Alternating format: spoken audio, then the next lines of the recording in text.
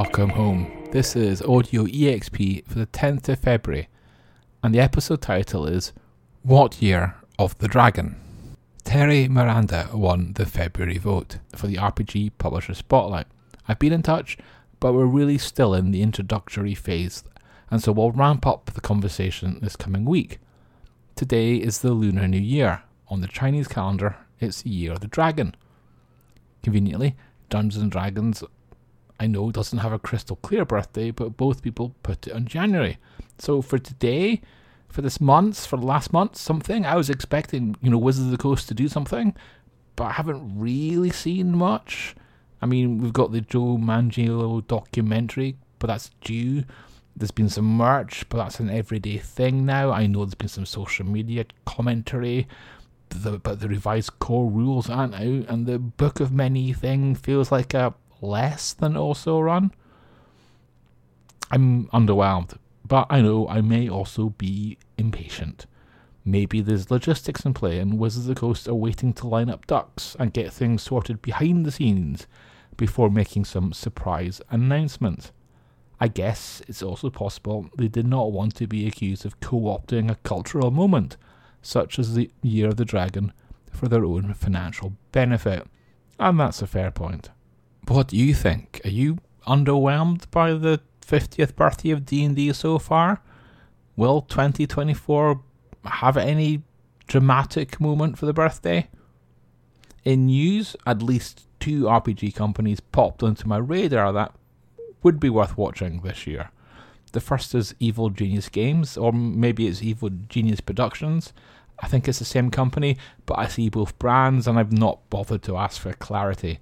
I think Productions is the parent and Games is the RPG publisher. Evil Genius is interesting as new kids on the block, rocking up with licenses for the likes of Highlander, Pacific Rim and Kong. Then they even got into the Rebel Moon RPG, had a fight, and then made friends later with Netflix. This week though, a whole string of employees left, with BJ Hensley saying it wasn't a healthy company to work for.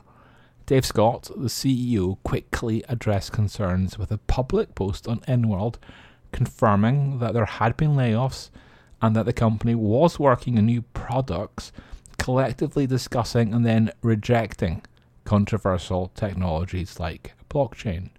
So I think it's safe to say that Evil Genius are working on more than just tabletop games.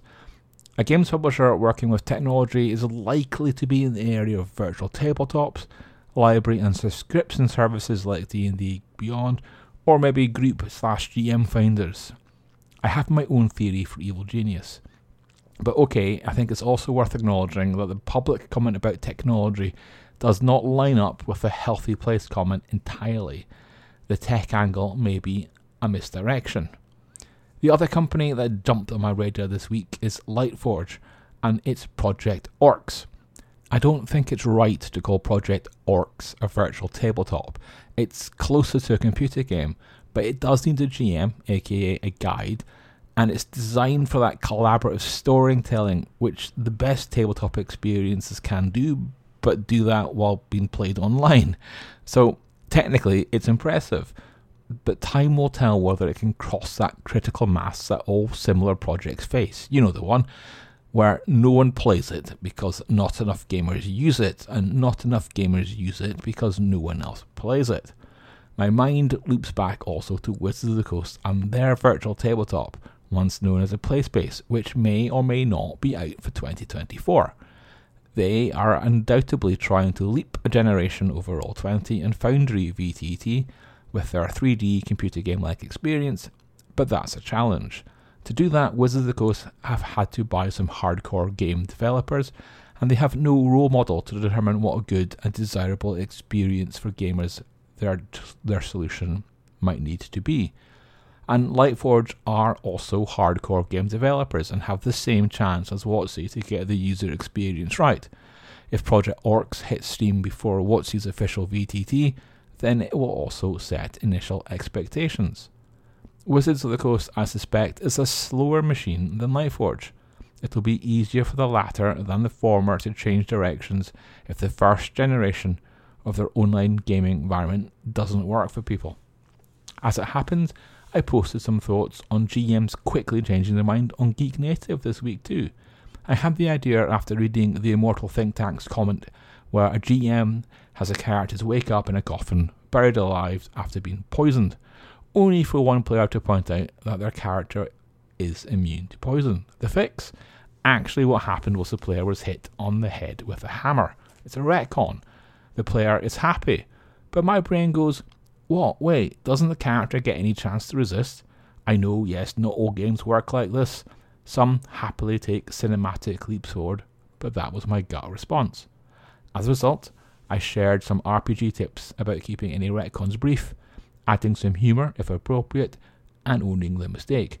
I also think it's important to minimise disruption, take player input if necessary, and deal with minor issues later if that's less disruptive. And I still like D&D's rule of cool. And oh look, I just said something positive about D&D in this podcast. In fairness, this week I also interviewed Harry Reynolds ahead of the London Card Show, which is on this weekend, and I asked him some little bit tough questions about sustainability in fake cards. For example, Ace Grading, a sponsor, is bringing a machine to the London Card Show to detect fake cards. That's a telling problem, isn't it? Here's a hobby that's so terrorised by crime and money that forgery is common enough that attempts to thwart it need to be automated. I guess, though, we have tough questions for trading cards, WotC, Evil Genius, and a wait and see for Lightforge. But we're not going to wrap up the short podcast with tough questions. We'll finish with bundles instead. That's the usual way. And there are two at the Bundle of Holding. One for the Superhero Champions TTRPG from the 80s, and one from the later related Hero system. Lastly, there's a large Cyberpunk RPG bundle in Humble, and that's a good way to go from curious to expert. On that note, enjoy the Year of the Dragon, and I'll see you in a fortnight. Next Saturday, Bronwyn and I are at a local sci-fi con.